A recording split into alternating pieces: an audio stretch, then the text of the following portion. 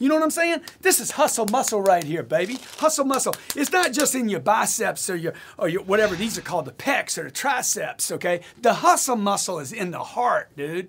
See, you could take everything from me. You could even take my biceps, my beautiful biceps away, but you can't take my spirit from me, man. You can't take my hustle muscle. You can't take me getting up every day, pushing and grinding and shoving and making things work. See, that is where your true freedom comes from. The idea, man, that you got skill and ability and hustle. See, when you have that, it doesn't matter what they take from you. They could take all my money from me. They can take close all my checking accounts down, freeze all my savings, whatever, whoever they is. They could take it all away from me. And a guy or a gal that's got hustle muscle, a kid, doesn't matter how old you are, 17 or 77. Man, if you got hustle muscle, you're free. You're always going to be free because it's going to be your skill set and your ability to motivate. It's not going to be because of what happens to you, but how you respond to what happens to you, man. Get your hustle muscle. Get your hustle.